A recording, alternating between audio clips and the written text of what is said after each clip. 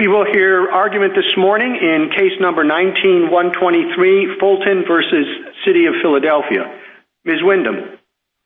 Mr. Chief Justice, and may it please the Court, the courts below made a simple error. They failed to understand where Employment Division versus Smith controls and where it doesn't. Smith doesn't control when the government uses a system of individualized exemptions, or when it makes other exceptions that undermine its rules, or when it changes the rules to prohibit a religious practice. Philadelphia made all three of those errors here. The city still can't identify a neutral, generally applicable law, even after 6 attempts, and it now acknowledges its decisions are subjective and individualized. Yet the courts below still applied Smith. They even said Smith would be a dead letter if petitioners prevailed. That demonstrates the confusion and instability Smith has caused. Respondents, rather than defend Smith, ask the court for a newly minted constitutional standard that's even less protective of religious exercise. That approach has no basis in the text, history, or traditions of the Free Exercise Clause.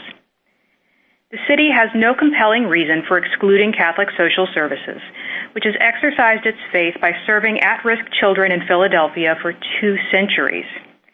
Nor does it have any interest in refusing to allow the agency to step aside and provide referrals elsewhere.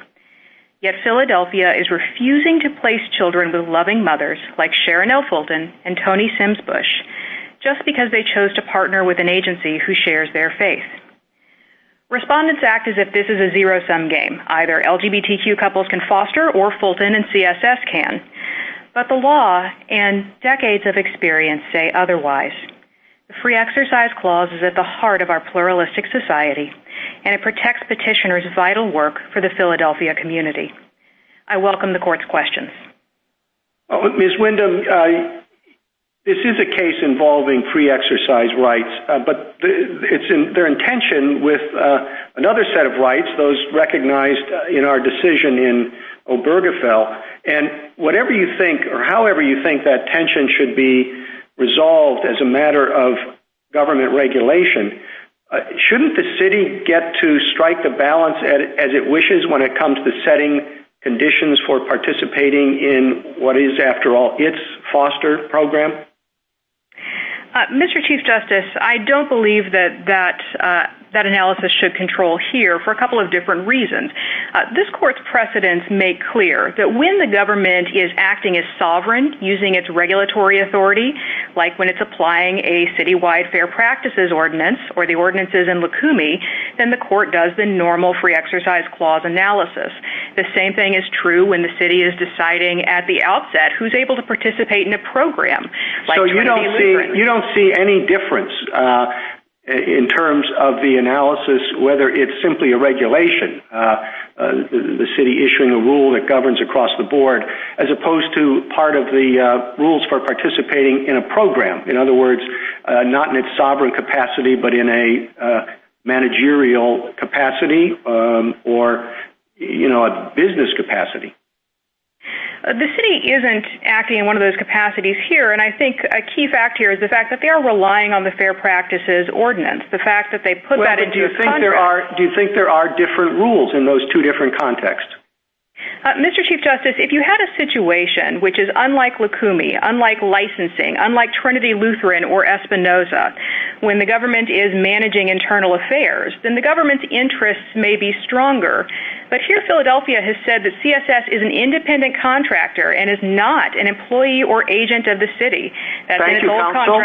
Justice Thomas? Thank you, Mr. Chief Justice. Counsel, following up on the Chief Justice's question, this seems to involve both contractual relationships with the city as well as the Chief said, regulatory or licensing. In that instance, when you have both aspects of that, do we analyze it as a government contract, and again referring back to the Chief's point, or as a sort of a licensure program where the city has basically taken over an area and now it has certain requirements of the regulated industry? Justice Thomas, as Your Honor acknowledged there at the end, the city is trying to regulate an area that has historically been an area of religious practice. And so I think that sets this case apart from many cases the city is citing. It's correct, they're using regulatory authority, they're using sovereign authority, they're using licensing authority to decide who gets to participate. Those are cases where this court's precedents have said you do the normal constitutional analysis. There's not some special rule. And here where both the old contracts and the new contract say that we're not an employee or agent of the city, the same analysis should apply here as did in Lukumi and Espinoza and Trinity Lutheran. This is different from a case like, say, Bowen, where you're trying to reach out as a third party and tell the city how to run its internal affairs. Here the city is reaching out and telling a private religious ministry, which has been doing this work for 2 centuries, how to run its internal affairs, and trying to coerce it to make statements that are contrary to its religious beliefs as a condition of continuing to participate in the religious exercise that they have carried out in Philadelphia for 2 centuries. Thank you. Justice Breyer? Yes, thank you. On pages 45 and 46 of the city's brief, they say that they aren't requiring you to endorse same-sex marriages.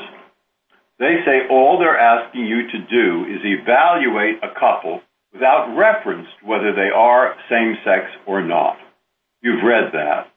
It says your objection is to being required to evaluate and provide written endorsements of a same-sex relationship, but they aren't saying to do that.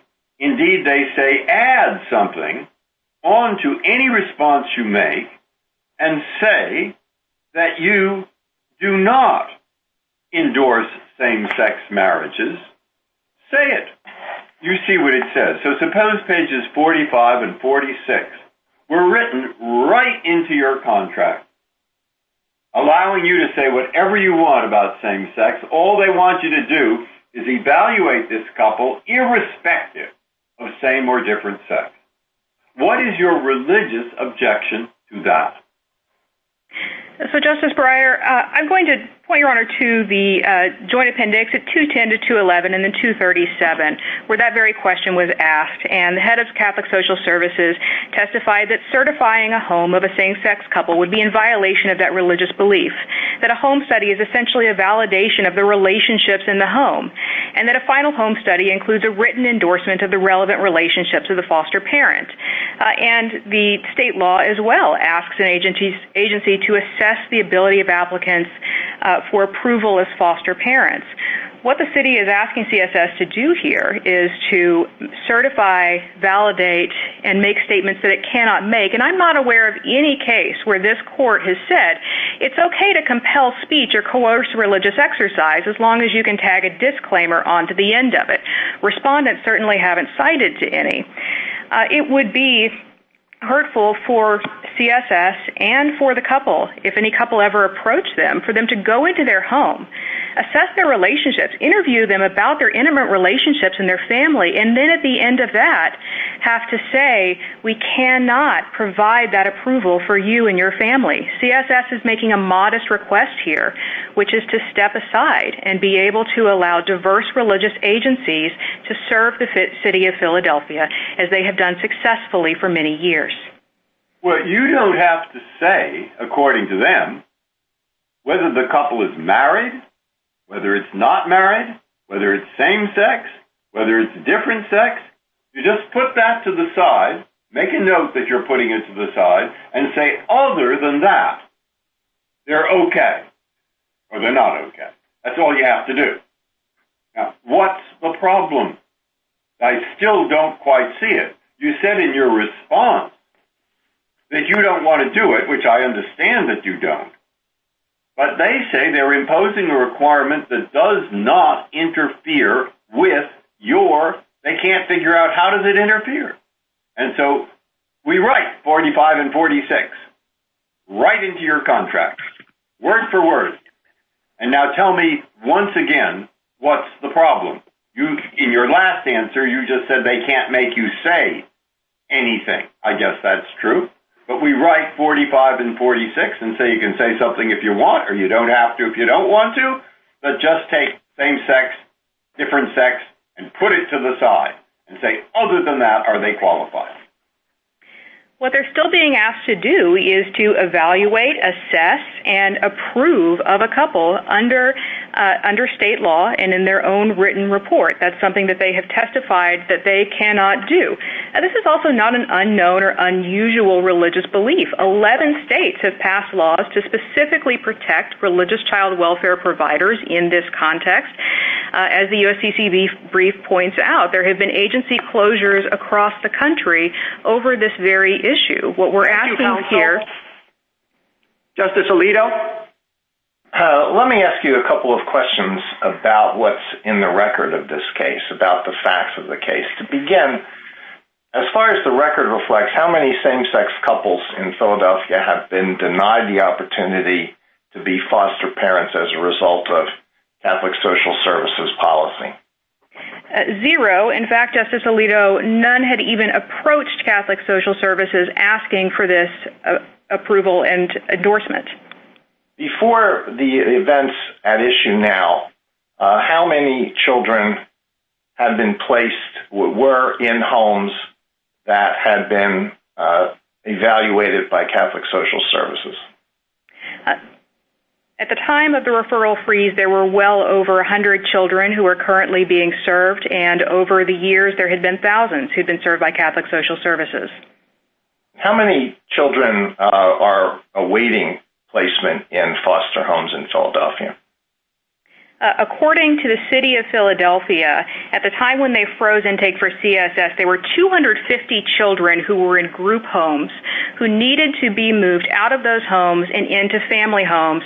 This is in the best interest of the children. It's actually an obligation under state law, but Commissioner Figueroa at page 352 to 53 of the JA acknowledged that those children were still in group homes and that those children were not going to be moved into homes. They're supported by Catholic Social Services.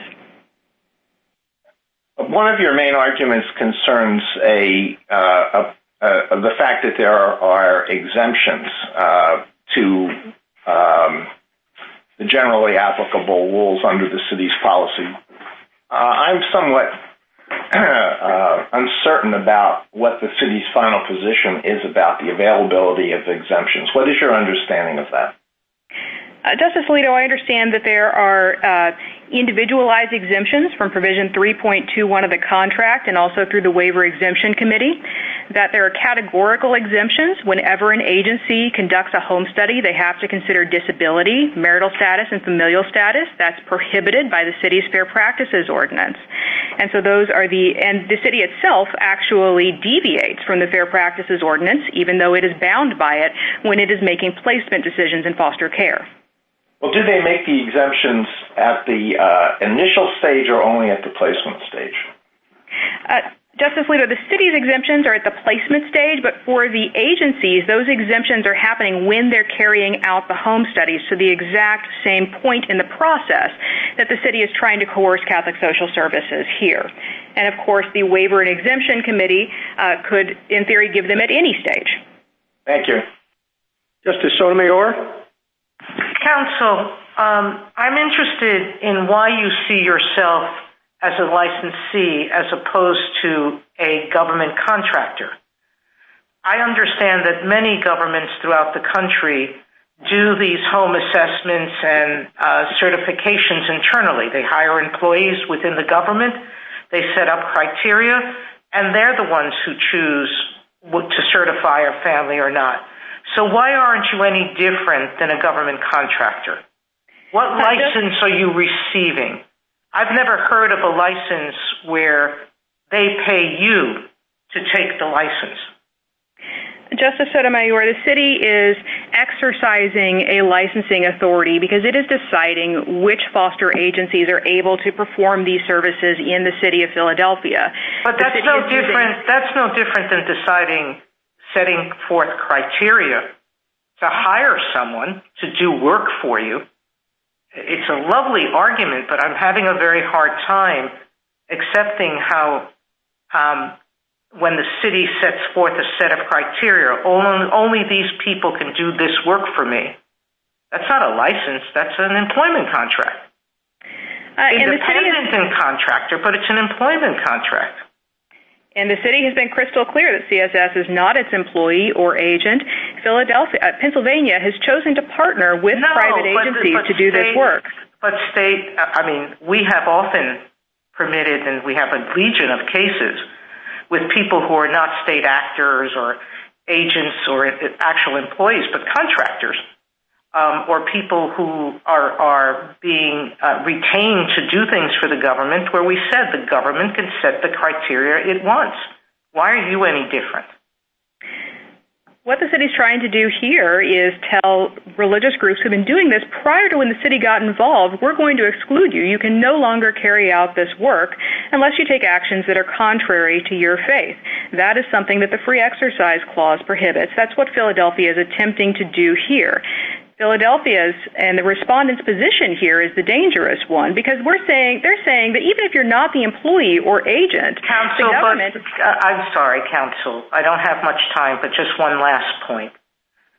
What is dangerous is the idea that a contractor with a religious belief could come in and say, exclude other religions from being families, certifying families, exclude someone with a disability.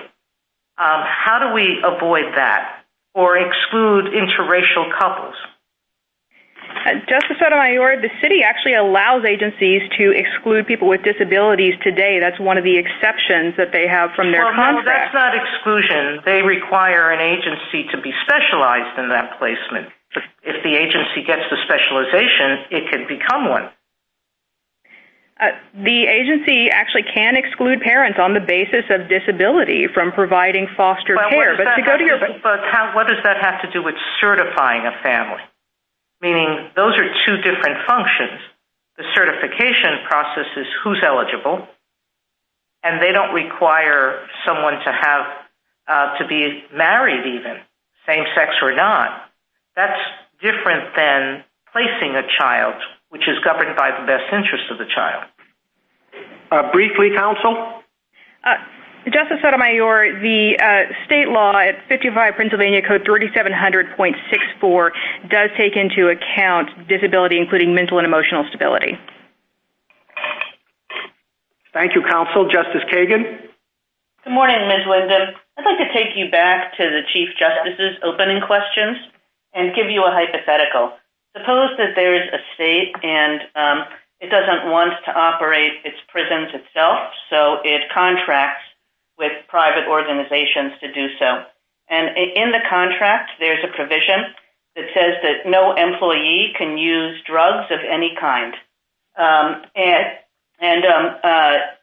group says that wants to operate a prison says it wants an exemption for peyote use.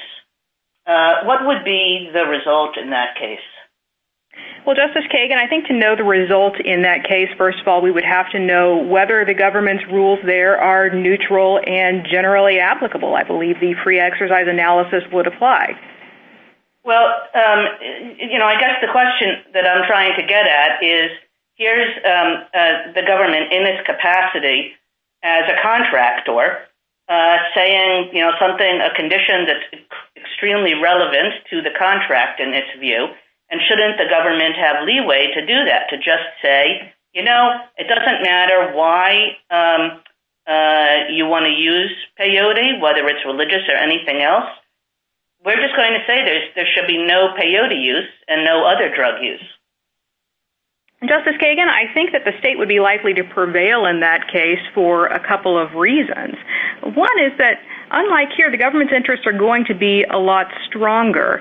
The government there is actually taking something that's traditionally a public function and handing it out to private organizations, as opposed to here, moving in and increasingly regulating and restricting work that has traditionally been private. Well, there are a lot of things that governments do now, if you would excuse me, Ms. Wyndham, just to put another question on the table. There are a lot of things that governments do now that traditionally were done by private organizations, religious organizations. You could go through, youth homes or homeless shelters. A lot of old philanthropy is now regulated and conducted by the government. Why should that matter?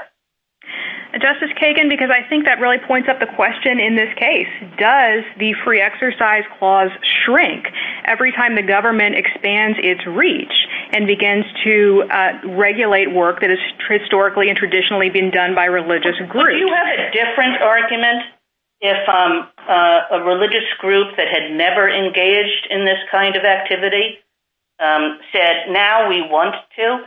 Would that make a difference to you? Justice Kagan, I think it would make a difference. I think the history here is important. I think that when you're looking at the government's interest in that case, that would be relevant too. Here, the city calls CSS a point of light in its foster care system, and it has demonstrated through the years that it can do this work successfully for the children of Philadelphia with no detriment to the LGBTQ population of Philadelphia. And so I think that Justice Gorsuch? Good morning, counsel. What do we do with the fact that the city seems to be representing to us here and now that the Fair Practices Ordinance is binding of its own force and that the department can't offer any exemptions? Justice Gorsuch, I think that that's a very important fact here, because if we're going to take the city at its word there, what it means is that we've stepped out of the contracting context now, and we are firmly in the regulating context. What the city is saying to Catholic Social Services is that it is illegal for you to do this work in the city of Philadelphia according to your religious exercise, whether you contract with the government or not. And how does Philadelphia, in its written documents with the Catholic Social Services treat it? Is it an employee, an agent? The city is quite clear at JA 634 and SA 17 that CSS is an independent contractor and shall not be deemed or intended to be an employee or agent of the city. And how long has Catholic Services been engaged in this activity? They've been doing it for 2 centuries now. Okay. And what do we do with your de facto exemption argument, given the fact that we have a finding by the district court that there are none? The district court's error there is an error of law. The district court said that it was a generally applicable law as long as it didn't prescribe particular conduct only or primarily when religiously motivated. You can see that at Petition Appendix 87. And so the district court there had the wrong idea about what counts as an exception, what counts to make something not generally applicable, and it made an error of law there. If we thought that were a finding of fact and we were stuck with it, then what would you argue? I would argue in that case, if the court did think it was a finding of fact, that under the court's decisions in Hurley and Bose in a First Amendment case, the court is going to make an independent review of the record. And that's particularly pertinent here where we're talking about the words of a contract, the words of a city law, the words of a state regulation. This is the workaday business of the courts to interpret and apply the law. And with respect to Section, I see my time's expired. Thank you, counsel. Justice Kavanaugh? Thank you, Mr. Chief Justice, and good morning, Ms. Wyndham. I want to follow up on some of Justice Alito's questions and just make sure I have some of the facts down pat here. First, as I understand it, Philadelphia contracts with about 30 private foster agencies to find and train and support foster families, and Catholic Social Services is just one of them, as I understand it. And second, if a same-sex couple ever came to Catholic Social Services would refer that couple to another agency that works with same-sex couples so that the couple could participate and be a foster parents. And then third, no same-sex couple has ever come to Catholic Social Services for participation in this program. And therefore, Catholic Social Services policy has never actually denied any same-sex couple the opportunity to be foster parents in Philadelphia. Just want to make sure those 3 facts are accurate, and you can elaborate as you see fit. That's all correct, Justice Kavanaugh, and that demonstrates first that CSS is not going to prevent any same-sex couple from being able to foster in Philadelphia. There are many other agencies out there. They're merely asking to be able to step aside and recuse if that situation were ever to arise. It also demonstrates the city doesn't have a compelling interest here. This is a system that has worked effectively and worked well for many years. This is an unnecessary conflict. The city of Philadelphia had an easy option here, which is to allow Catholic Social Services to continue the great work that it's been doing. Unfortunately, because the courts below decided to apply Employment Division v. Smith, the city thinks that it's under no obligation to consider, respect, and accommodate religious exercise, which demonstrates how far off the rails our free exercise jurisprudence has gone in this case. Thank you. Justice Barrett? Good morning, Ms. Wyndham. So you just kind of indicated that, that maybe Smith shouldn't have been applied here, and you argue in your brief that Smith should be overruled. But you also say that you win even under Smith because this policy is neither generally applicable nor neutral. So if you're right about that, why should we even entertain the question whether to overrule Smith? Justice Barrett, you're exactly right that we can and should win this case even under Smith. The question then to the court will be how it resolves the legal question and what guidance it provides to the courts below. This court, in cases like Trinity Lutheran and Espinoza, looks to the text, history, and traditions of the Free Exercise Clause, and those make clear that Smith is a bad fit. Smith has caused negative results. Developments since Smith was decided make clear that its prediction has actually not borne out, that it is possible for the government to accommodate and partner with religious organizations to do religious exercise. What would you replace Smith with? Would you just want to return to Sherbert versus Werner? I believe that the court's free exercise jurisprudence gives us some guidance there in cases like the ministerial exception or church autonomy. The court doesn't even look at the Smith-Lukumi line of cases. In cases like Lukumi and Trinity Lutheran, the court has looked at the non-neutrality or targeting. But in other cases, I think the question should be pretty simple. Is the free exercise of religion being prohibited? And if so, does the government have a compelling reason for doing so? Here, the government does not. Last question. If we did overrule Smith, or frankly, even if we didn't, let's take this out of the same-sex marriage context and put it in the interracial marriage context. So Justice Sotomayor was indicating an example like this. What if there was an agency who believed that interracial marriage was an offense against God and therefore objected to certifying interracial couples as foster families? Would they be entitled to an exemption? And if so, how is that distinguishable from, or if not, how is that distinguishable from CSS's refusal to certify children to couples in same-sex marriages? No, Your Honor. If that case were even to get to strict scrutiny, this court has been clear in Loving and other cases that government has a compelling interest in eradicating racial discrimination. It's a far cry from here, where Commissioner Ali said that the interest is no stronger or no weaker than enforcing any other policy. It's hard to imagine the city making that kind of concession in a case involving interracial marriage. Thank you. Ms. Wyndham, you have a minute to wrap up. Philadelphia will make exceptions to its rules for lots of reasons, but not for the reason of CSS's religious exercise. Regardless of the legal mechanism that Philadelphia uses, the bottom line is that CSS is breaking the city's law if it even refers same-sex couples to another agency better suited to help them. And as a result, Philadelphia won't place children with Sharon L. Fulton, Tony Sims Bush, or CSS unless their church changes or violates its beliefs. In our pluralistic society, a properly functioning free exercise clause is supposed to prevent this kind of unnecessary and harmful conflict. There are children in need and loving homes waiting for them. Neither Philadelphia nor Smith should stand in the way. Thank you. Thank you, counsel. Mr. Mupan. Mr. Chief Justice, and may it please the court, Philadelphia has not afforded Catholic social services the tolerance of religious practice that is required by the Free Exercise Clause and vital to our pluralistic nation. The city refuses to place foster children in available foster homes certified by CSS, simply because if CSS were ever asked to certify a gay couple, it would respectfully decline and refer them to another foster agency. The city's draconian response to CSS's hypothetical position discriminates against religious exercise for two reasons. First, the city lacks a generally applicable rule because it seeks to apply a non-discrimination requirement to CSS despite having exempted comparable secular conduct, thereby devaluing CSS's religious concerns. Second, the city has not neutrally applied its rule because it has shown undue disrespect to CSS's sincere religious beliefs by treating a win-win accommodation as too odious to tolerate.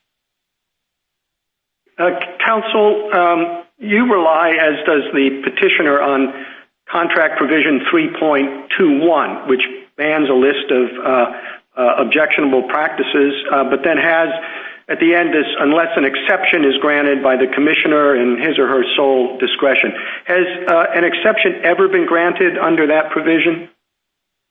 I'm not sure that there's any evidence of that one way or the other, Your Honor, but I think the key exceptions that have been granted and have been recognized in the record is that the city both requires, tolerates, and itself engages in the consideration of protected traits when certifying and placing foster children.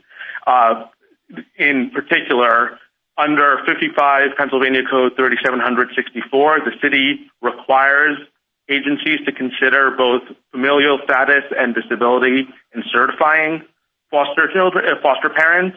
The city has tolerated racial and ethnic-based outreach for foster parents, and then the city itself considers race and disability when placing children. The federal government, of course, has an extensive contracting regime, and it draws distinctions, I think, between on the basis of, for example, disability, minority ownership, and all that.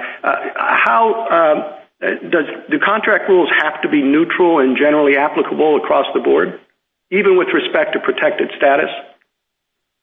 Well, Your Honor, the federal government, of course, is subject to RFRA, but so for the purposes of a state government, if a state chooses to recognize exceptions to its anti-discrimination provisions within its contractual setting, it can no longer claim to be acting in a generally applicable and neutral way. And Thank you, counsel. Justice Thomas? I have no questions, Mr. Chief Justice. Justice Breyer? Yes. Sorry, the machine didn't work. Can you hear me? Yes, Your Honor. Very well. I'd like to follow up on two questions that have been asked, the questions of the interracial marriage. Everything is the same except it's interracial. The response so far from your side has been, well, that's a compelling interest, this isn't. Think of other examples. The government wants to contract to a food distributor to supply food on all the military bases, and because they are Orthodox Jews, they want nothing to do with ham and don't want to let anybody else, they want nothing to do with it. Or consider a religion which says we're bidding on this contract for local transportation, and we want men and women to sit separately, or we want women to wear headscarves. Now, in a contracting basis, is it your opinion that the government just has to do that, has to give in to the religious belief or not? Your Honor, I think the question under our submission is whether the government is acting in a generally applicable and neutral way. So if the government has a blanket anti-discrimination provision, that would be one thing. But if, as in this case, the government has what it purports to have, an anti-discrimination provision, but then itself recognizes myriad exceptions, it is generally going to have undermined its compelling interest, and it's going to have to explain why it can tolerate deviations from that anti-discrimination provision in a whole host of areas, but it cannot tolerate a deviation for a religious accommodation. We can get other people to supply the ham, they say, and so that's all right. But we can't do anything about this, the headscarves, and we can't do anything about the interracial marriage. So in your idea, how does that work out? Well, so I would differentiate the interracial marriage from the rest of them, Your Honor. On interracial marriage, this court has made clear repeatedly that there's a particularly compelling interest in eradicating racial discrimination. You want to start, in our opinion, sorry, I want to interrupt you right here, because now two of you have said this, that we should write an opinion which says discrimination on the basis of race, constitutionally speaking, is different than discrimination on the basis of gender, on the basis of religion, on the basis of nationality, on the basis of homosexuality. All right? Is that the opinion you want us to write? Briefly, counsel? Your Honor, I think this court in Pena-Rodriguez already said something very similar about how race is unique in this country's constitutional history, and eradicating that type of racial discrimination presents a particularly unique and compelling interest. Justice Alito? Didn't the court in Obergefell say exactly that? Didn't the court say that there are honorable and respectable reasons for continuing to oppose same-sex marriage? Would the court say the same thing about interracial marriage? Right, Your Honor. Obergefell does say that. Loving, of course, didn't say that and never would have said that. Masterpiece Cake, in addition, also recognized similarly that there are contexts and circumstances in which gay couples can recognize and accept that there are longstanding, deep-seated, sincere religious beliefs that oppose same-sex marriage, and in a pluralistic nation that respects religious tolerance, accommodating those sort of religious practices does not undermine the compelling interest in the same. Tolerating that religious practice is consistent with the Free Exercise Clause in a way that if you're dealing with interracial marriage, it would not, given the significant compelling interest in that context. We don't reach constitutional questions as a general matter unless we have to. That's a strong policy.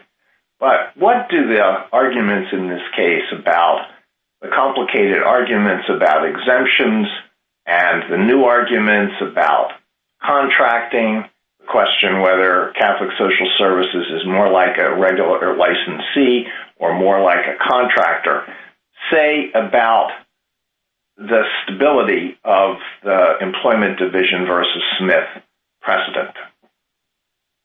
Well, Your Honor, the government, as you know, we haven't taken a position on Smith. We do think that this is a relatively straightforward case under Smith, that the city has not acted in a generally applicable and neutral way. We think that the record makes clear that the city has recognized myriad exceptions from its anti-discrimination provision, and that the courts below erred just because they made a legal error in not treating those as exemptions because they looked too narrowly at whether, if an entity had engaged in the same practice for a non-religious reason, would the city have treated them differently. And that's just contrary to Lukumi. In Lukumi itself, if there had been a non-religious actor who had engaged in a ritual sacrifice of an animal, Hialeah's ordinances would have picked up those people too. Thank you, counsel. Thank you. Justice Sotomayor? Counsel, I've always thought that a compelling state interest that motivated our holdings in racial discrimination cases was not merely that race was important, but that the burden on the people who are rejected because of race is an interest that the state could seek to protect. That a rejection on the basis of race or any protected category creates a stigma on that person, and that it's a compelling state interest for the state to have an anti-discrimination law on the basis of protected classes. Are you diminishing that as a compelling state interest? No, Your Honor. I think that consideration of that just cuts in the opposite direction here for two reasons. The first reason is no gay couple is being denied the ability to serve as a foster parent in this situation. First, as a may I interrupt you there? They are by this agency. CSS is saying to them, I won't certify you. It is an independent contractor with the city, and the city has said to that couple, we won't discriminate against you, but CSS, our independent contractor, doesn't want to serve you, doesn't want to certify you, not on the basis of any of the criteria that the state has set forth. You might meet every criteria the state sets forth, but they're imposing an additional criteria. So 2 points about that, Your Honor. The first is, as a factual matter, no gay couple has ever actually tried to use CSS, and I think that reflects the point. I suspect that's part of that is just natural, meaning people gravitate to agencies that are known by their community. And so I am sure, and this is one of the arguments that was resolved against the petitioner here, it's not that the agency has that the city has agencies who cater only to one community. It's that some agencies live in a particular community, and so more people will come to it from that community. Well, Your Honor, I think it might more reflect the point that Justice Alito made earlier, that gay couples can recognize and accept that the Catholic social services and Catholic Church has a deep-seated, sincere religious objection to gay marriage, and thus they don't seek out CSS to serve as their foster agency. But on the flip side, I think it's important to emphasize that the city's rules do consider disability when certifying foster parents. So foster parents can be denied the ability to serve as foster parents because of their disability. So again, the city is allowing that sort of dignitary harm that Your Honor pointed to, and they're saying that sometimes that dignitary harm isn't enough, but they're not willing to allow that to happen in this context where it's a totally hypothetical harm, and where by enforcing that hypothetical harm, they're actually harming the children they purport to serve. Thank you, counsel. Justice Kagan? Morning, Mr. Mupan. If I understood you correctly, you said that it is a compelling state interest to eradicate racial discrimination, but it is not a compelling state interest to eradicate discrimination on the basis of sexual orientation. And I was wondering where in this scale that you're using would discrimination on the basis of gender come? Would that be a compelling state interest? So, for example, if there's an agency that refuses to employ women, would the state have to contract with that agency? Well, just to be clear, because my point was that the government in Philadelphia, in this case, has undermined its compelling interest, any compelling interest it might have in eradicating sexual orientation discrimination, because it has recognized a slew of exceptions. And what I was suggesting is with respect to racial discrimination, given the significant... Do you think it is a compelling state interest to want to eradicate discrimination against gays and lesbians? I'm sorry, Your Honor, I didn't hear the beginning of your question. Is it a compelling state interest to try to eradicate discrimination against gays and lesbians? Is that a compelling state interest? So we're not denying the significance of that interest in the abstract. What we're saying is... Is it a compelling state interest, Mr. Mupan? In the abstract, perhaps, but on the facts of this case, the government has undermined that interest by recognizing... Is it perhaps, or is it yes, or is it no? Well, Your Honor, we haven't taken a position on that question, because the question in this case is whether the city of Philadelphia has a compelling interest, and the city of Philadelphia does not, because they have undermined that interest by recognizing a series of exceptions. And having recognized all those exceptions, it no longer has a compelling interest in insisting that the one situation where it cannot abide by any discrimination is sexual orientation, even though it tolerates racial discrimination, it tolerates disability. Excuse me, Mr. Mupan, you said that the city of Philadelphia could not do the same thing with respect to race, and the same supposed exceptions are there too, ready to undermine it. But you said that that would come out differently, and I'm seeking to find out a reason why. So the reason why is because racial discrimination is particularly unique and compelling, as this court has held in cases like... That's super compelling. Is that the idea? That's right. As this court said in Pena-Rodriguez, where it recognized an exception to the jury impeachment rule for racial discrimination, particularly in race is sui generis in our society in all kinds of ways. But a compelling state interest usually allows the state to act. Doesn't usually, it does. Right, and the question is whether the government has undermined that interest by recognizing exceptions. And what I'm submitting is that the exceptions that the government has recognized here don't undermine its compelling interest with respect to racial discrimination, because most of the exceptions don't even involve race, and the only ones that do involve race involve an individualized consideration of race. That doesn't... Justice Gorsuch? Counsel, can we circle back to the question whether Catholic social services should be treated as an employee or agent, and whether the city can effectively take over a service that had been provided privately for some time and take it over so much so that it regulates it pervasively, and this analysis shouldn't apply at all. Can you address that concern?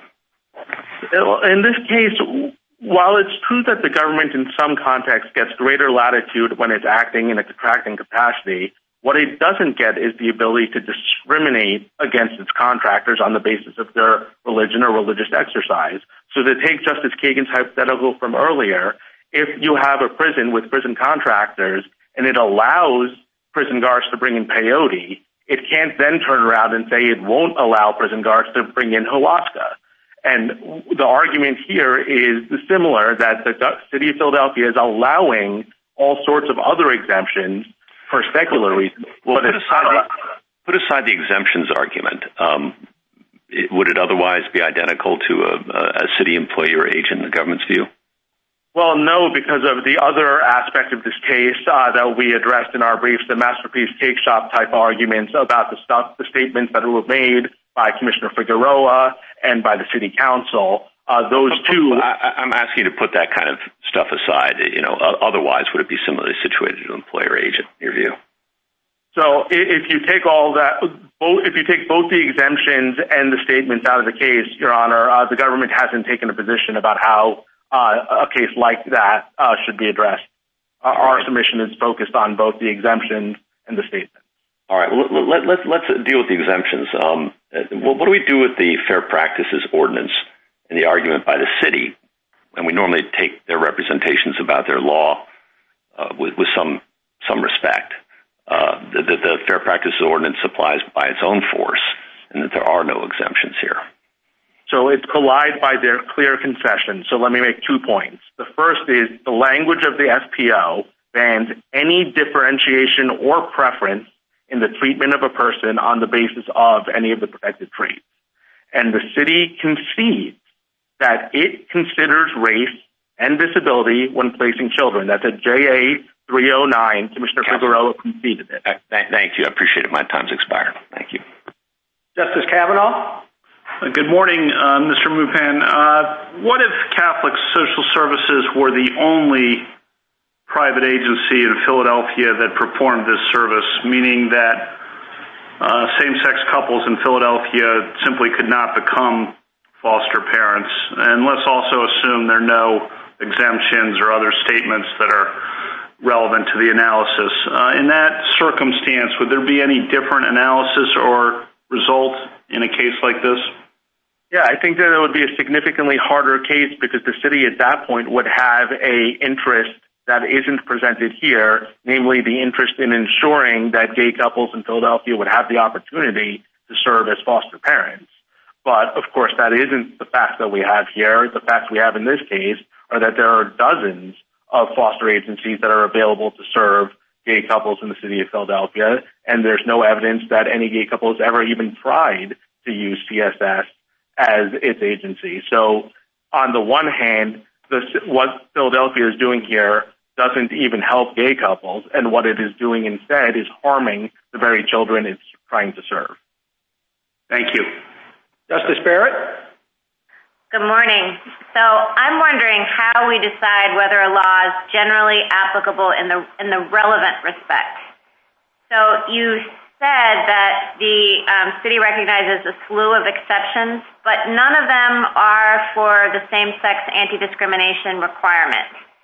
So it's not quite the same thing as granting an exemption, say, for like Sunday Sabbath observance, but not Saturday Sabbath observance. That's a more apples-to-apples comparison. So how do we go about identifying what the relevant factor is in deciding whether a law is generally applicable? So, Your Honor, in this case, the city claims to be enforcing its Fair Practice Ordinance, which prohibits differentiation or preference in the treatment of a person on the basis of a string of protected traits. And they recognize exemptions for a variety of those traits. Now, it's true that there's an example of them recognizing an exemption for sexual orientation, but unless they could say that for some reason sexual orientation discrimination is the one type of discrimination under which they can abide no exemptions whatsoever, even more so than race, even more so than disability, it reveals that those are comparable traits and they're recognizing exemptions in other contexts for the best interest of the child. But here, when the children would be better served by recognizing an exemption for CSS that would allow CSS to continue to provide this work, the city refuses to do so. That is the sort of lack of religious tolerance and the lack of neutrality that cases like Lukumi and Fraternal Order of Police in the Third Circuit are focused on. What if the ordinance said expressly that there shall be no exemptions permitted with respect to the same-sex marriage anti-discrimination requirement, period, and then had another section which permitted some exceptions as the city employs here, like in considering race, for example, in the placement of a child? Would that be generally applicable then? The same-sex anti-discrimination requirement, I mean. I think it presents a harder question. I think we would still say that in that case, in the absence of any argument for why sexual orientation is the one form of discrimination that can't abide any exceptions, even more so than race, that the city was essentially making a value judgment in the same way that in Lukumi, the city allowed killing for certain reasons but not other reasons. You can always imagine parsing out the statute in a different way and sort of gerrymandering the statute so that the provision that's being applied to the religious entity has no exemptions and that it's other sub-provisions that have all the exemptions. Ultimately, though, the question is whether the government is devaluing religious interests vis-a-vis secular interests, and we think that's what's happening here because the government is recognizing exemptions for the best interests of the children. Thank you, Counsel. Mr. Bupan, would you like to wrap up for a minute? Thank you. I think here, Your Honor, at the end of the day, what the city has done is worse than cutting off its nose to spite its face. What it is doing is cutting off homes from the most vulnerable children in the city, despite the Catholic Church. The government itself requires, tolerates, and itself engages in various forms of discrimination on the basis of protected traits for the best interest of children, but then it turns around and refuses to abide by any form of discrimination with respect to sexual orientation in order to deny an accommodation to the Catholic Church. And the statements that have been made by various officials make clear that the reason they're doing that is because they view this as some sort of odious anachronism, rather than, as this court has recognized, a decent and honorable view that people can recognize and accept in a country that's committed to religious tolerance. Thank you, Counsel. Mr. Capdio? Thank you, Mr. Chief Justice, and may it please the Court. This case is not about private activity or beliefs. When an FCA signs a taxpayer-funded contract, it is delegated government power to inspect and approve foster families under Section 3700 of the Pennsylvania Code. A universal clause in every contract bars sexual orientation discrimination when carrying out that delegated power. That clause contains no exceptions, and it applies equally to every FCA, religious and secular alike. CSS says the Constitution compels the city to give it a different contract. There is no precedent for such a thing. This is, as the Chief Justice said, the city's own program and its own words of the state. The government has broad powers to impose conditions on contractors like CSS that stand in the government's shoes, performing government functions. Ms. Wyndham even admitted that the government has more leeway as a contractor. She just said CSS isn't one. That's all the debate narrows down to, and the contract is clear that they are. Ruling otherwise would insert federal courts into contracting decisions in all 50 states and imperil government services in many spheres. It means FCAs could discriminate against LGBT kids or categorically against foster parents on gender or religion. Justice Sotomayor asked that question apart from race, and I didn't quite hear a response from the other side. And this is not a hypothetical. The district court's hearing revealed CSS to require a clergy letter showing foster parents were active members of a congregation. Other FCAs discriminate by religion, such as against Catholics and Jews in South Carolina. Petitioner's rule would compel governments to permit all these practices, balkanizing foster care agencies and ending their openness to all. And finally, CSS says it was targeted for its beliefs, but the district court found after 3 days of live testimony that never happened. The Third Circuit agreed, and nothing my friends have said comes close to the very obvious and exceptional showing of error that the two-court rule requires to reverse that. Counsel, if a foster child requested not to be placed with a same-sex couple, would you take that into consideration in placing the child? That's at a very different stage. That's at a matching stage, and we certainly, I think, have come across the idea of foster parents, and we said they can't request a particular race. I'm not sure if we've had the question of the child itself, but I do want to say that's a very different thing, as Justice Alito was saying. That child matching stage, at that stage you're looking to the best interest.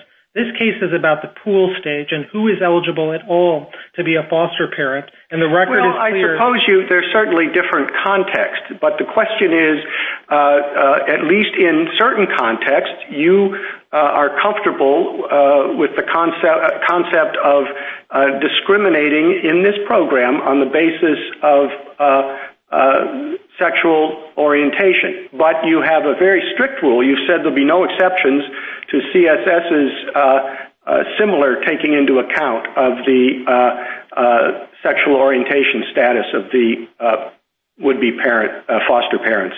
No, Mr. Chief Justice, it's the same rule at both stages. So at the pool stage, there's a categorical bar against any discrimination. It's always up to the parent's choice to work with an FCA. Now, at the child matching stage, that looks to the best interest of the child, like the federal standard, and that in all 50 states. That doesn't categorically exclude anyone. It looks to all potentially relevant considerations. What my friend on the other side is doing is taking one thing, which is the very, very narrow limited use of race that's taken into account as part of the best interest of the child, which is mandated by state law. And I asked the city, when have you ever taken race into account? They could only find one instance, and that was when a kid used racial slurs, so they avoided that placement of the kid with someone of that race. That's a very different thing. Justice Thomas? Thank you, Mr. Chief Justice. Mr. Katyal, you place, obviously, in your briefs and your argument today, a lot of reliance on the fact that, on your point that CSS is a contractor. Would your analysis of this case differ if, rather than receiving funds from the city or contracting with the city, CSS was a private organization that was solely regulated as opposed to the contractual relationship? Absolutely, Justice Thomas. That would be a very different case, that because this is the contracting circumstance, the government has far more leeway in what is actually similar when you heard all of those things about race and disability and the like.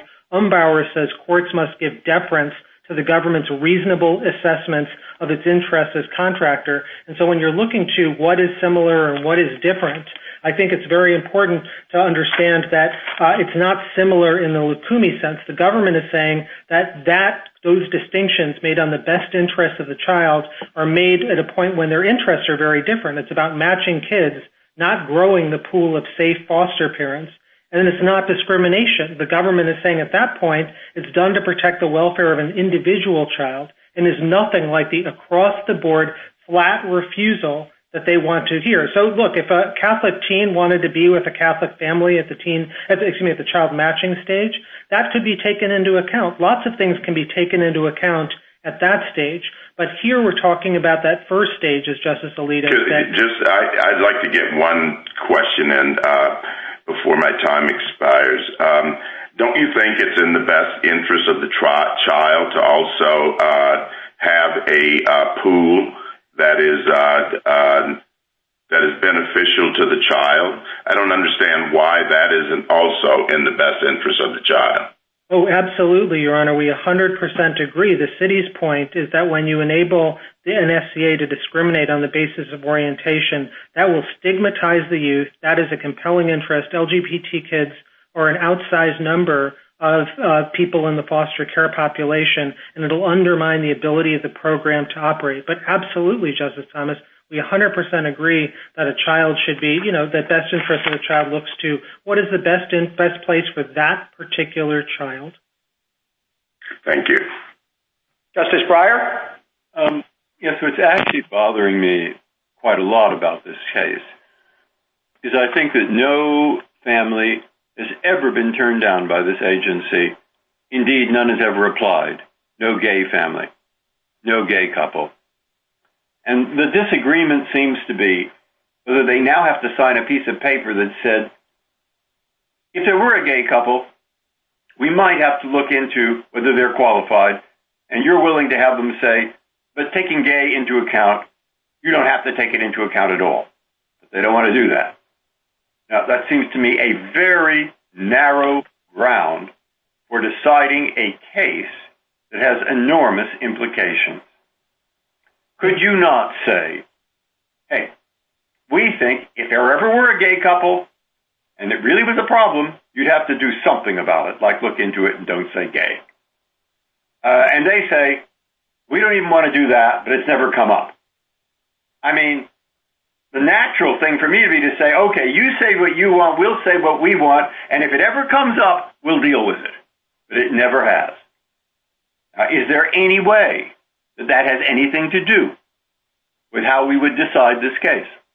Justice Breyer, this has actually come up. Bethany, the other FCA, turned a couple away. That's what led to the newspaper article and this entire set of events. And in response, I think the city acted reasonably. It had been aware of CSS's religious beliefs for decades. That's Joint Appendix page 165.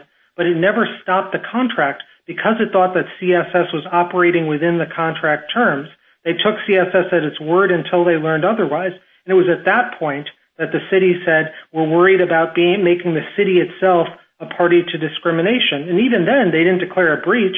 Rather, they just said the next annual contract we won't renew because they're telling us, after our investigation, they won't fulfill the terms of the contract. But notably, of the $19 million they gave CSS for foster care, they took $2 away for this the parent pool function, but they left the rest intact. And to this day, CSS is getting $26 million a year from the city, which is hardly something demonstrating religious hostility, and that is for foster care and child services. So I think the city took that reasonable, limited action, and they certainly don't need to wait for an instance of discrimination with respect to this particular entity. I mean, in NASA versus Nelson, there was no evidence of drug abuse, but the government still insisted on tests, and this court was unanimous in saying that was okay.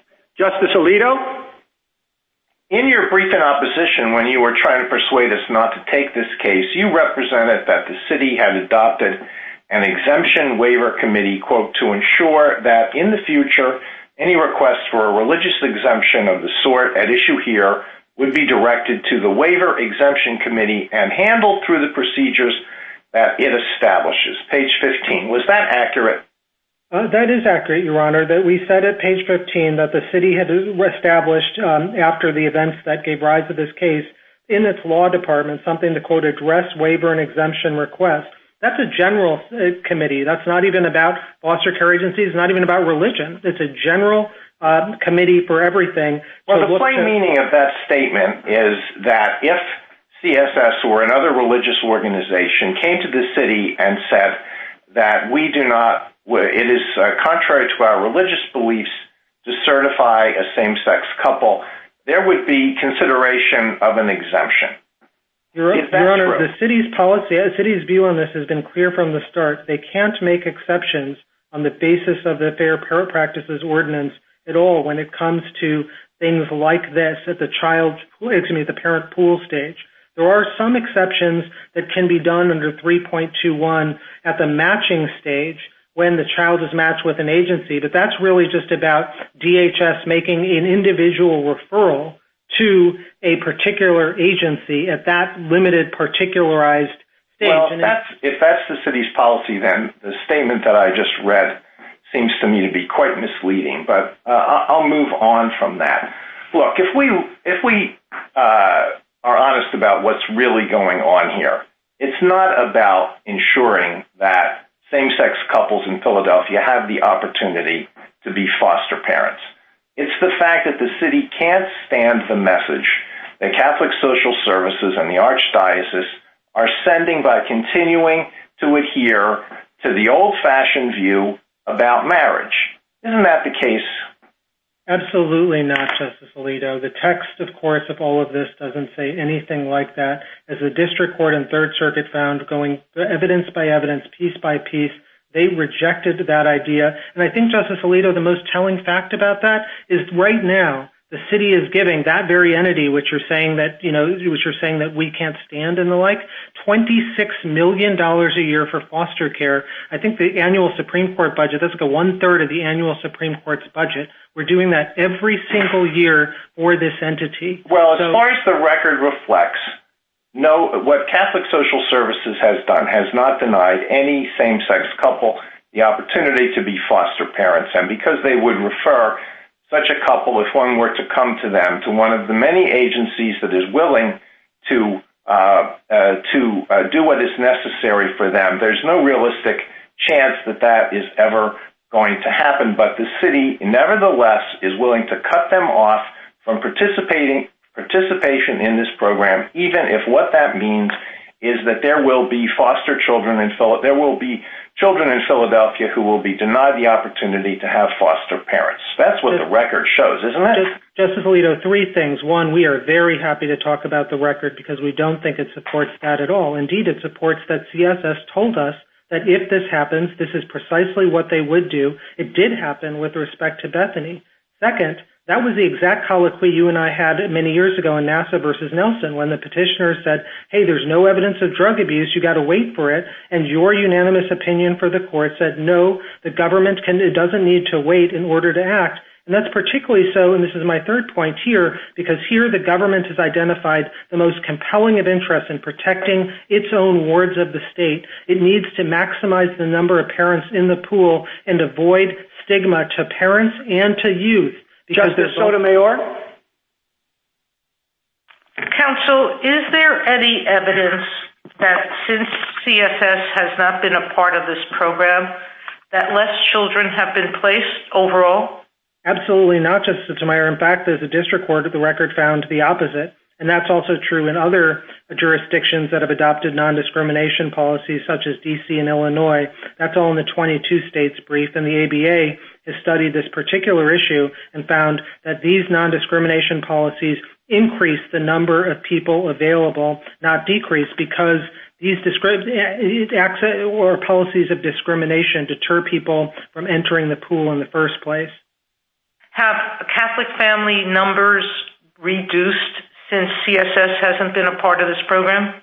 I don't think we have numbers on Catholic specifically, but we do have numbers, for example, from Massachusetts, that when Boston Catholic Charities withdrew, other agencies filled the gap so that there were more kids in foster care then than now.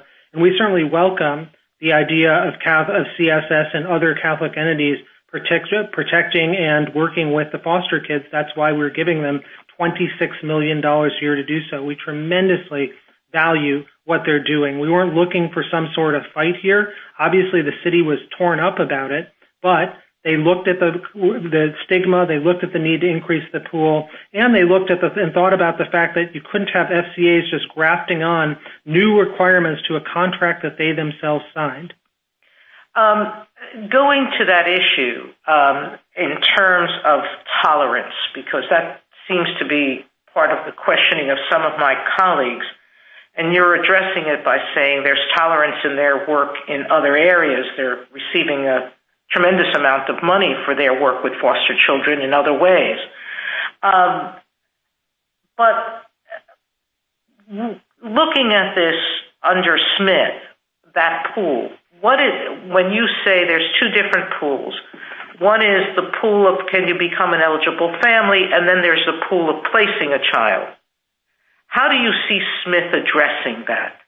I think what Smith does is, at least in the contracting context, give the government wide latitude. You wouldn't even need it, because I think we would win even in the sovereign context. But I think the fact, what you'd be asking is this really a similar circumstance at the pool stage or at the child matching stage? And they're really different interests. That's what the government is saying, and different harms. And across the board, flat refusal of a government agency to say, hey, the doors are closed to you entirely, is very different from the sort of individualized best interest of the child determination that they are focusing on. And, they focus on disability as well, but that absolutely misstates the record, because it's state law that requires foster care agencies to have a special license for disability needs. That's all that's about. Again, that's not discrimination. That's specialization to meet a child's needs.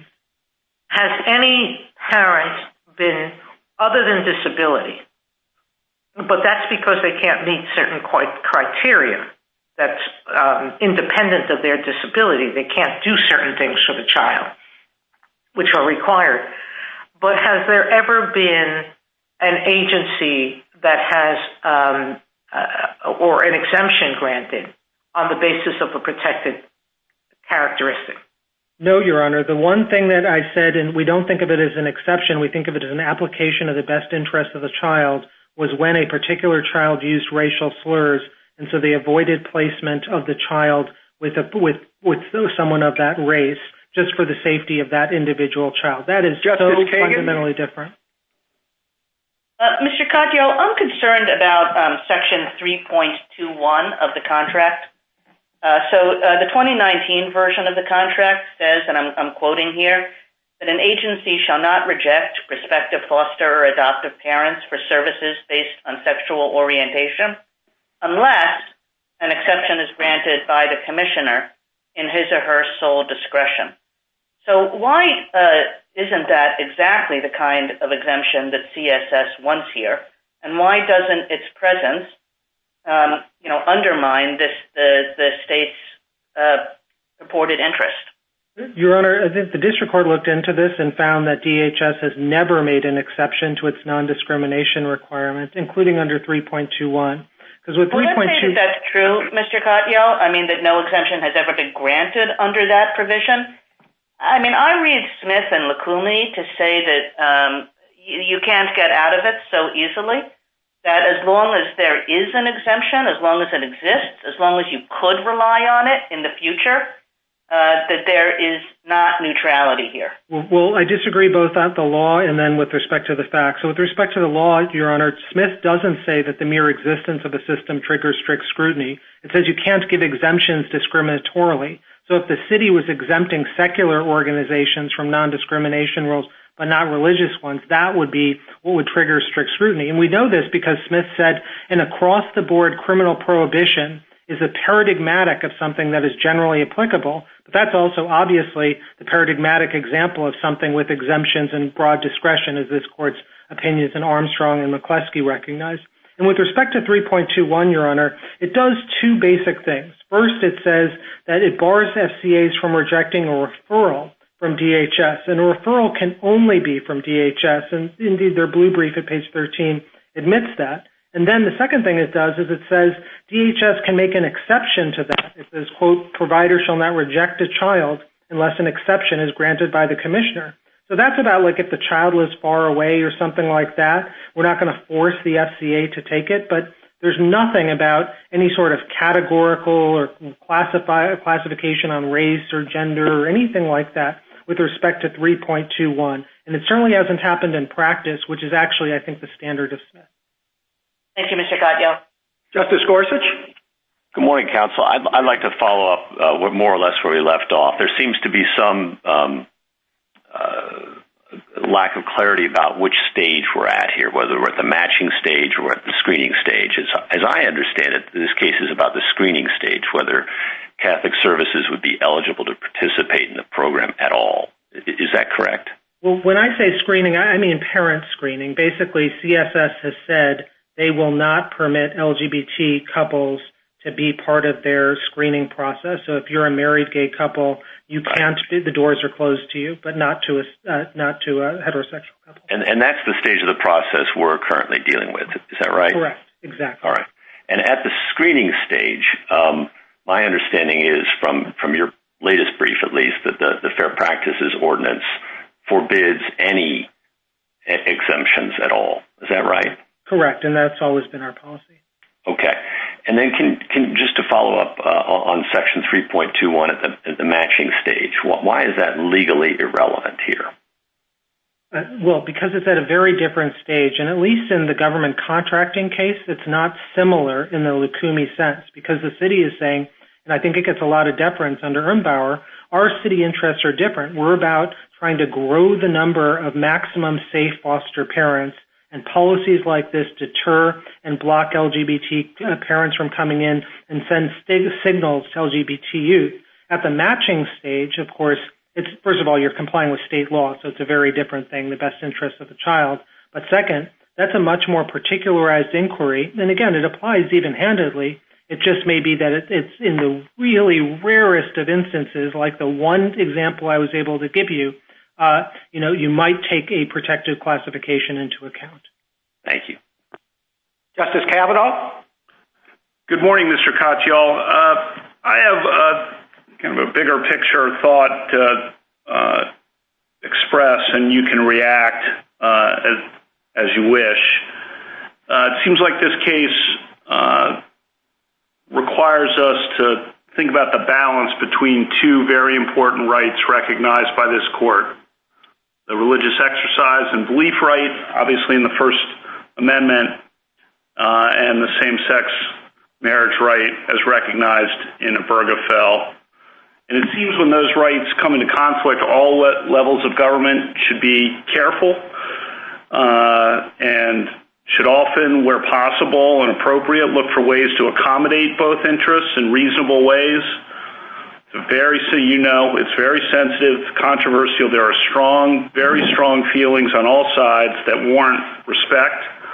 And it seems like we and governments should be looking where possible for win-win answers, recognizing that neither side is going to win completely on these issues, given the First Amendment on the one hand and given Obergefell on the other. But when I look at this case, that's not at all what happened here.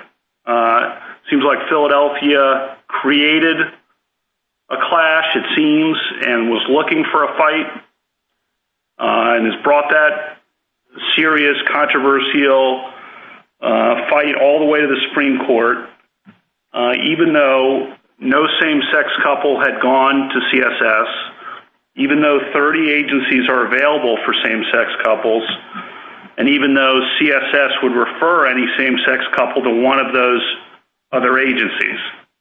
And to be clear, I fully appreciate the stigmatic harm. I completely understand that. Fully appreciate it. But we need to find a balance that also respects religious beliefs. That was the promise explicitly written by the court in Obergefell and in Masterpiece, explicitly promised that respect for religious beliefs. And what I fear here is that the absolutist and extreme position that you're articulating would require us to go back on the promise of respect for religious believers. So, Justice Kavanaugh, four things. First, we absolutely agree with you that these are feelings that warrant respect, and, both of these rights are important, and we share that same spirit. Second, I don't think the framing of this as religion versus same-sex equality is the right one. The way the city sees this is actually a case about religion versus religion, because if you accept what their argument is, then they will allow, another FCA can say we won't allow Baptists, we won't allow Buddhists, or we'll only allow those things. And in that sense, religion will be pitted against religion, foster care agencies will be balkanized, and this will be true not just in foster care, but in any number of other areas in which the government contracts. Third, practically, I don't think you can look at this and just say, oh, this is a small, tiny accommodation, what's the harm in it? Because any individual accommodation will look reasonable. The problem is, as Chief Justice Berger's unanimous opinion in United States versus Lee says, once you do it for one objector, the court's going to be stuck doing it for all. I mean, the accommodation there was a pittance. It was someone objecting to paying Social Security. But the court said income tax will be next, and you can't have a workable system, either for Social Security payments or now for FCAs, with so many religious accommodations. And then lastly, when you say the city was looking for a fight or something, we couldn't profoundly disagree more. We certainly wouldn't rush this case to the Supreme Court. Indeed, we won it in both courts below, and the first one after a 3-day hearing, looking at live testimony, looking at precisely the allegations you said about religious hostility, and all of those dissolved. And Justice Barrett? Thank you, Mr. Chief Justice. Good morning, Mr. Katyal. I just want to be sure that I'm clear in thinking about this question of whether the city was functioning as a contractor or whether it was granting licenses. Is it possible for any entity to participate in the recruitment and certification of foster families without a contract from the city? Not with respect to this function. And so I think that's a very important point about what Ms. Wyndham said. She kept on saying, we've been doing this for 2 centuries, this. Private entities have never done this, because whatever these entities did before, like CSS, they never selected who cares for kids in city custody applying state criteria. Indeed, the whole point of the modern foster care system is to bring responsibility for those kids inside the government and not to leave it into the private hands. I mean, these are wards of the state, and the city has the highest interest in screening parents. So this isn't an example at all of something that could be described as a licensee function, because a licensee is someone, when someone's licensed, like to practice law or run a barbershop, they're not carrying out the government's work, they're performing their own work, a private profession with the permission of the government. This is the opposite of that, Justice Barrett. This is about the city's own kids, and the city's interests here are at their zenith. Let's imagine that the state takes over all hospitals and says, from now on, we are going to be responsible for hospitals, but we will contract with private entities to actually run them. And so there's a Catholic hospital and gets a contract with the city to run it. In fact, it's a Catholic hospital that's in existence before the state adopts this policy. And its contract with the state provides that there are, and the contract the state gives everyone, is that you can get some exceptions for some medical procedures, but every hospital has to perform abortions. In that context, do we analyze this as a licensing question, or given that the Catholic hospital can't even enter the business without this contract, do you still say that this was the provision of a contractual service? So three things, Your Honor. First, this is not a monopolization case at all, contrary to what my friend says. After all, they still have $26 million, the lion's share of their foster care budget, so it's not as if we're occupying the field or something like that. With respect to your hypothetical, I think there are two problems. One is, I think the real thing that does the force in the hypothetical is the government somehow monopolizing a private care system, a healthcare system or hospital system. That itself would raise any number of constitutional problems. And I think our intuitions to why that hypothetical sounds so horrible is because of that. That's what does the work. A minute to wrap up, Mr. Cottiel. I'd say three things are notable. First, this case, I think as Justice Scalia might say, comes as a wolf. Petitioner's rule would enable an FCA to exclude parents of any religion, from Buddhist to Baptist, and this court, because it can't second-guess the reasonableness of a belief, it opens the door to all sorts of claims.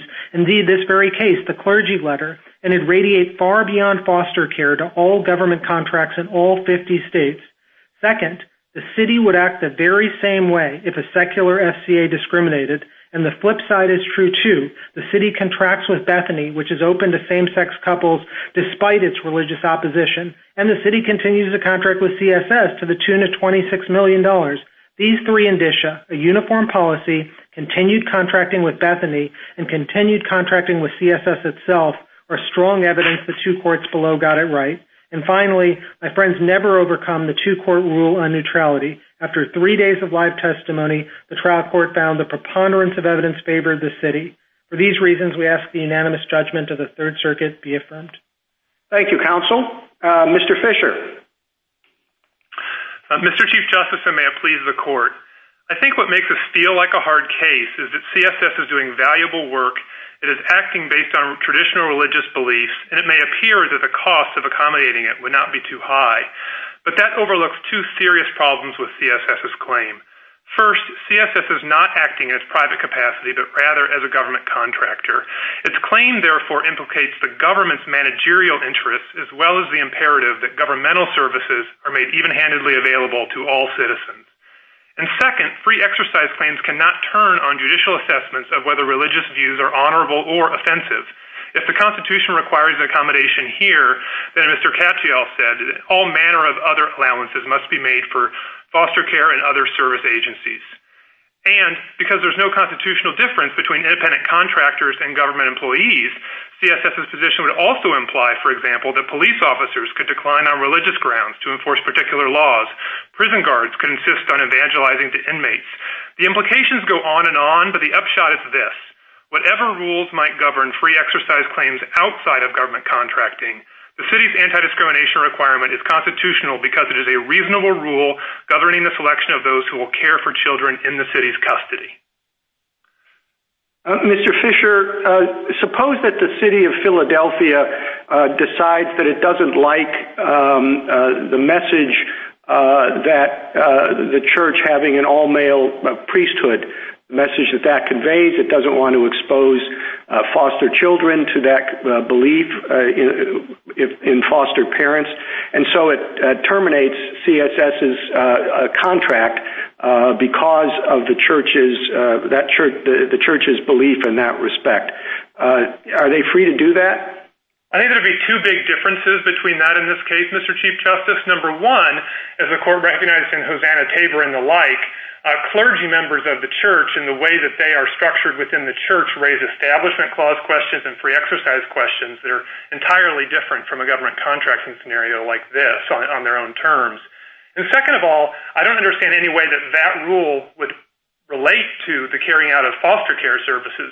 The core question here is whether the government is imposing a reasonable condition on the carrying out of services. The way it would relate is the same way that the same-sex ban, because of the church's view on it, CSS's, is that they think it's stigmatizing, that it sends the wrong message for foster parents to belong to an entity that discriminates on the basis of gender. No, I think that the stigma and the harm that the city is looking to avoid is the discrimination with respect to people participating in the program. That's very different than the church's own structuring of its own internal clergy and its own internal operations. Thank you, Counsel. Justice Thomas? Thank you, Mr. Chief Justice. Mr. Fisher, I want to go back to the assessment of the pool, as Mr. Katyal designated it, and the placement. Do you agree with him that both of these are have to be looked at in the best interest of the child? Well, I think just to be precise, Justice Thomas, the state law best interest of the child test applies only at the placement stage. That's unique to the placement stage. I think what Mr. Katyal was saying is that, of course, the city and the state are going to establish rules for family certification at the outset in the general interest of children, but specifically speaking, the best interest of the child test that comes into matching, and just as under federal law and under other state laws, applies only. So, on what? I'm sorry to interrupt you. It's just we're short on time, but.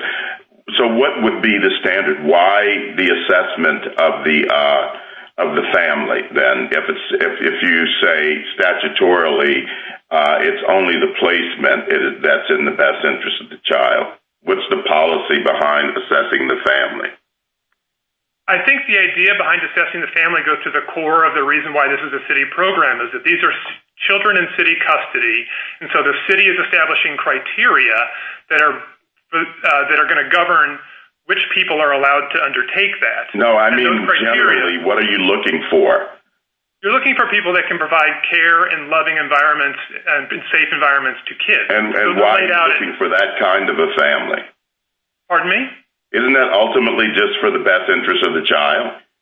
I think that's one way to think about it, Justice Thomas, which is why I think Mr. Katyal answered your question that way. I'm just trying to be precise about the way the law works here, which is that the standards for certification are laid out in Pennsylvania Code Section 3700.64, and the best interest of the child standard is not present there. It's simply a list of secular criteria that the agencies are being asked to apply. Thank you. Justice Breyer? In general, what have you thought should be the right rule? I mean, I've always thought that Smith is a problem or a solution to a problem that nobody could figure out how to answer it. If your opponents win, it's pretty hard to see how all kinds of government programs can exist with every religion making exceptions every which way for every kind of reason. Sincerely, too. If you win, it's pretty hard to see how, for example, a religious group that wants to meet on Sunday, the only place to hold services, that there's a fair no parking sign and they can't do it. I mean, they can't even hold religious services. And we could think of lots of examples like abortion and so forth. And that, I think, is what led Justice Scalia to that more absolute rule. He couldn't figure out another one. So have you anything there that you can suggest? After all, RFRA is one way, but RFRA, they can change Congress if we make a mistake. The Constitution, you really can't. That's why I asked the question, just to see what's in your mind. Right, Justice Breyer. I think that Justice Scalia, for the reasons he laid out at Smith itself and in the City of Bernie concurrence, reached a quite reasonable conclusion that is right on its own terms and entitled to stare decisis effect. But the most important thing I would tell you here is that you don't even have to ask that question. The court recognized before Smith itself, in cases like Ling and Roy, that when we're dealing with internal affairs of the government and its own operations, that the different test applies. And the test that I would say governs this case, which is really quite narrow in this sense because it's a government contracting case, is the test the court laid out in NASA versus Nelson, where the court asked whether it was a reasonable rule that the government was insisting for its contractors. And actually the court in that case used the phrase internal operations. So all you have to do is put Nelson together with Ling and Roy, which tell you that the free exercise clause allows the government the same power when it deals with its internal operations. Justice Alito? Do you think it's fair to say this is simply a government contracting case when Catholic Social Services and other agencies cannot participate in this activity at all, an activity in which some of them at least have been participating long before it was taken over by the state, unless they are approved by the city? Even if it's partially a contracting case, is it not also partially a licensing case? For two reasons, we don't think it is, Justice Alito. First, even if the city did monopolize the services here, it wouldn't be any different than Ling, where the government owned the land. It wouldn't be any different from NASA versus Nelson, where the government was the only way to work in the space program. And the government, as Justice Kagan said earlier, can take over certain operations. Indeed, the city, as Justice Sotomayor said, could do the certification itself. But also I want to answer Justice Alito in terms of the history, and I want to echo what my friend Mr. Katyal said, which is that yes, the same term foster care is used that was used historically, but it's a completely different program now because the children are in city custody, and we're talking about selecting people. Government has expanded at all levels, and it has taken over more and more programs that were previously conducted by private entities. What if the government took over all provision of assistance to homeless people? With that, and an issue arose about whether a private entity could participate in that charitable activity. Would you say that's purely a contracting case? I think I might have to hear a little more, but in general, I do think the government could take over something like homeless shelters in a given county or community. I don't think there's any way to draw a line between what the government can and can't take over. Well, what about Justice Barrett's example of a hospital? What if the state were to take over all hospitals and then contract that out to private entities? Well, I think that's really hard to imagine exactly how that would work. We know healthcare is such a uniquely complicated context, and I think that even in systems where the government does take over healthcare, private options are still available, so it's hard for me to understand exactly how a hypothetical along those lines would play out. Well, you're just disagreeing with the hypothetical. I don't think it's hard to imagine at all, but if you accept the hypothetical, then what's the answer? What's the answer to what? I'm sorry. Would your answer be the same? That if the government took over all hospitals but contracted it out to private entities, it could insist that the hospitals perform procedures that are objectionable on religious grounds to the contractors, so-called contractors, running these hospitals? I think to some degree, perhaps, Justice Alito, but I think there'd be very different questions raised about medical procedures and doctors that certainly have the opportunity to decide which kind of procedures they're going to carry out. I think if this were the federal government, which I take as what your hypothetical is raising, you'd also have any number of RFRA implications that would have to be layered onto a question like that. Justice Sotomayor? Mr. Fisher, perhaps we should talk about the function, because there is an amicus brief that suggests that in normal contractor cases, the Rutherford brief, that in normal contractor cases you apply rational basis, but where the government has taken over a field, it should be strict scrutiny. And this goes back to Justice Barrett's earlier question about how to define the field. There are still foster parents that private placement with foster parents that CSS can still engage in. The only children that in the state's custody are those that have been essentially abandoned or taken away from their parents, correct? I think in general terms it's correct, Justice Sotomayor, that there is on the one hand foster care certification services for children in the city's custody, which is something that you can do only through a contract with the city under the terms we're discussing here. And there are other things that, as Mr. Katyal noted, with the foster care program that CSS is allowed to do, and there are other private things that CSS can do without even contracting with the city related to adoption and other ways to care for needy children. So there is no occupying a field here, other than these happen to be the kids who, either because of abandonment or abuse, have been taken away from their parents that are in the city's custody, correct? I think that's right, but the thing I would want to make sure I stress, Justice Sotomayor, is that even if the other side were right, that the city, however you would want to look at this, has occupied the field of parental certifications, it would make it no different than Ling, it would make it no different than Nelson, it would make it no different than Garcetti, where the government occupies the field of prosecutions. The government occupies the field of law enforcement.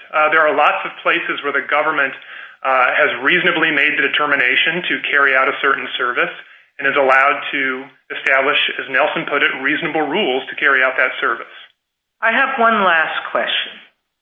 If one wanted to find a compromise in this case, can you suggest one that wouldn't do real damage to all the various lines of law that have been implicated here?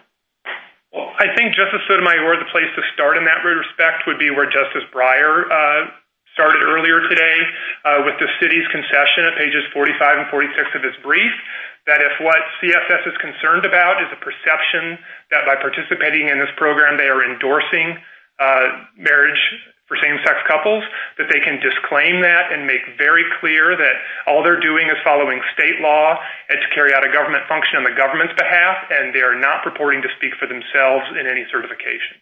Justice Kagan? Mr. Fisher, the Solicitor General's main argument here is that the city has undermined its asserted interest in non-discrimination by having a series of other exemptions to the one that's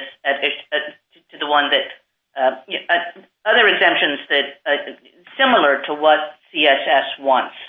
And I talked with Mr. Katyal about 3.21. The Solicitor General also references various policies that have to do with placing children, consideration of race and disability at that stage.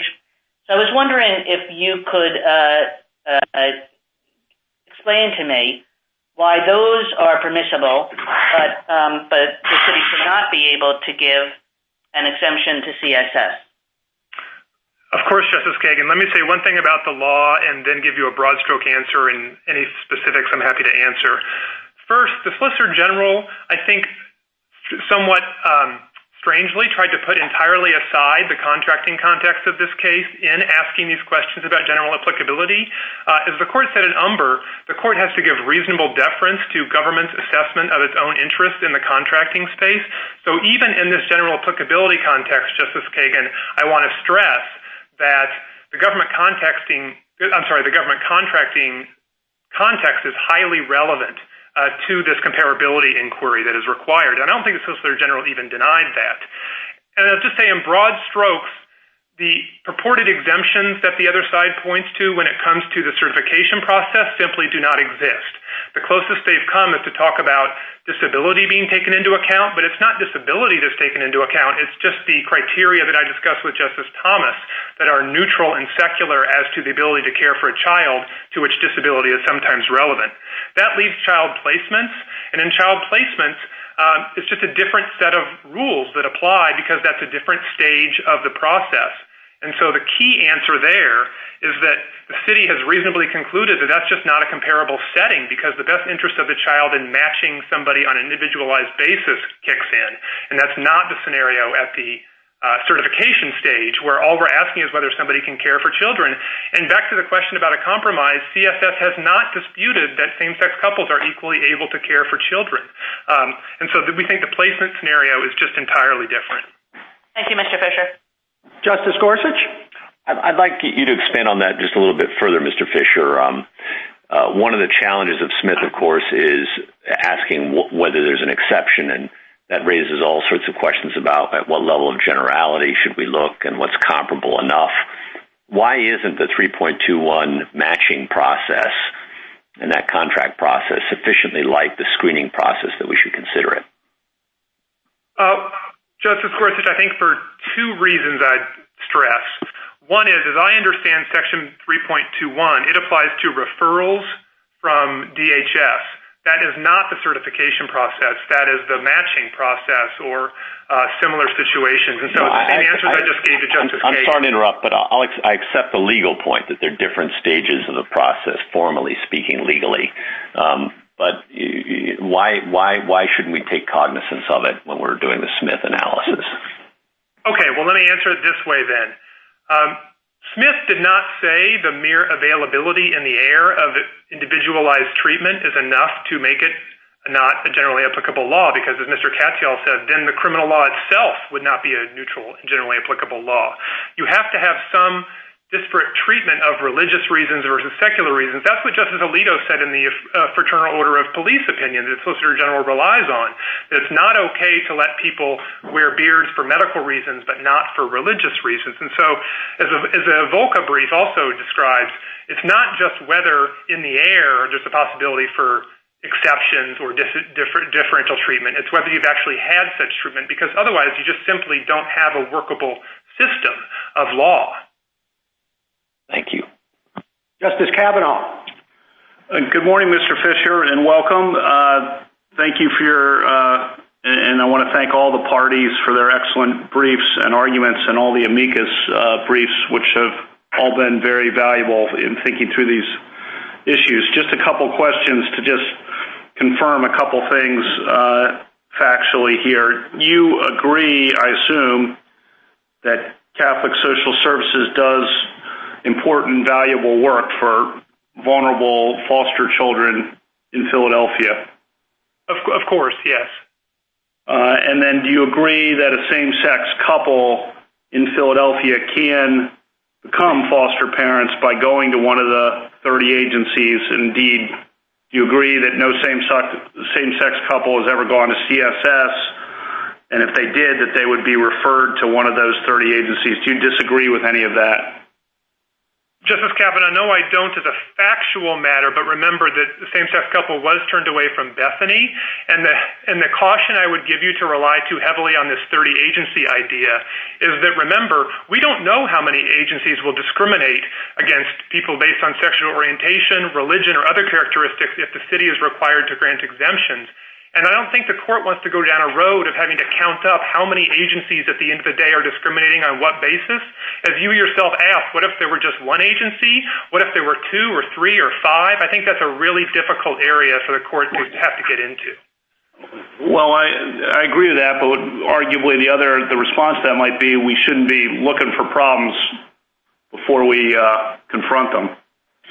Fair enough, Justice Kavanaugh, but remember, you don't even get to this set of questions because this is a government contracting case, and as the court said in Nelson, you just ask whether the government position here is reasonable, and the government has 2 eminently reasonable interests it's seeking to vindicate here.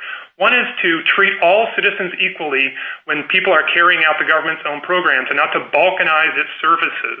And secondly, the government just has a managerial interest. As I was just describing, if you have to start granting exemptions, all of a sudden running a program through the government gets very, very hard, even to the point where the city might just say, the heck with it, we're going to take this in-house and do it ourselves. And I don't think anybody disputes that the city could do that. And once you've admitted the city could just do these certifications itself, it seems very odd to conclude that CSS is entitled to insist on its own rules when it's carrying them out on the city's behalf. Justice Barrett? Good morning, Mr. Fisher. I have a question about something that some of the amicus briefs brought up, which is this third-party harm principle, the principle that religious belief can never give a believer the right to harm a third party, even slightly. I'm wondering if you agree with that, and if so, if you could tell me where in law the principle comes from. Justice Barrett, I'm not sure that that's true as a categorical rule. I think that, as some of the questions have pointed out this morning, when you get into situations like this, you need to balance the free exercise interests on the one hand against whatever the governmental interests are on the other, at least in the abstract. So I think that, as I was just saying to Justice Kavanaugh, you don't get to a balance of the harms in this particular case because it's a government contracting case, and all you ask under Nelson is whether the government's rule is reasonable. But even if you did get to that, and even if it were relevant whether there were third-party harms, as I was just describing, we would say there are serious governmental harms, and there are also private harms. We've talked about people being turned away in Philadelphia, and the amicus briefs tell you they're turned away elsewhere. But remember, there's also a deterrent effect. If people are aware that the government program allows discrimination, they may never enter the pool in the first place. There's no brochure that tells people, this agency is for people of your kind, and these other agencies for people of the other kind. And frankly, if there were a brochure in that respect, it would just make it all the worse. So I think there are very real harms here, Justice Barrett. I wouldn't take the categorical view, though. I want to sneak in one other question. I think we would agree that there's really not any circumstance we can think of in which racial discrimination would be permitted as a religious exemption.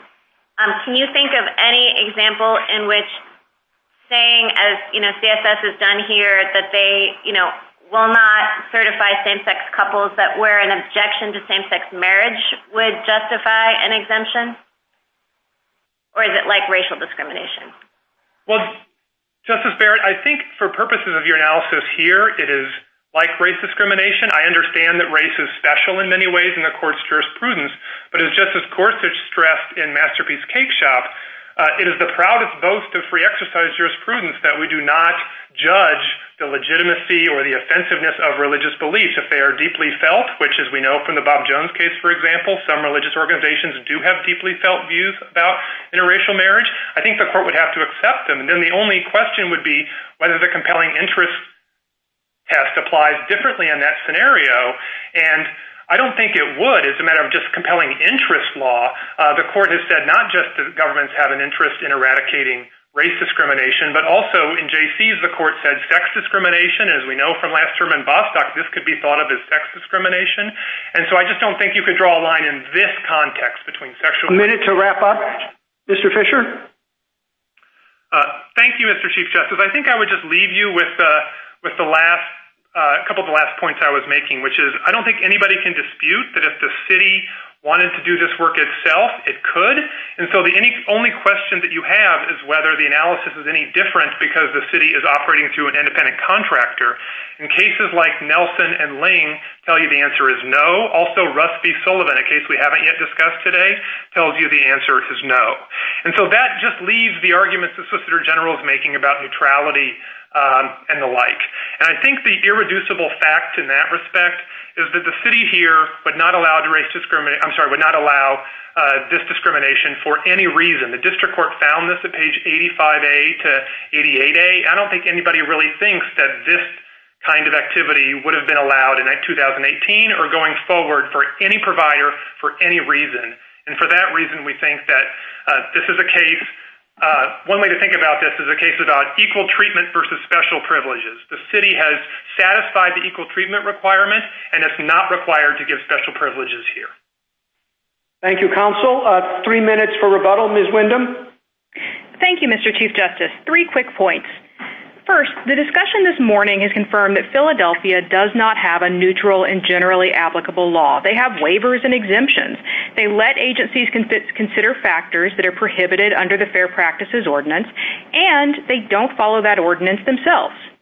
Philadelphia now admits it's applying its public accommodations law, and the analysis would be different if the court analyzed the use of sovereign authority under that law. Even under Smith, that triggers strict scrutiny, and the city loses. Second, respondents ignore the long history of Catholic Social Services doing the work it does today, partnering with foster parents to provide children with a family, walking with and supporting those families through a years-long and difficult process.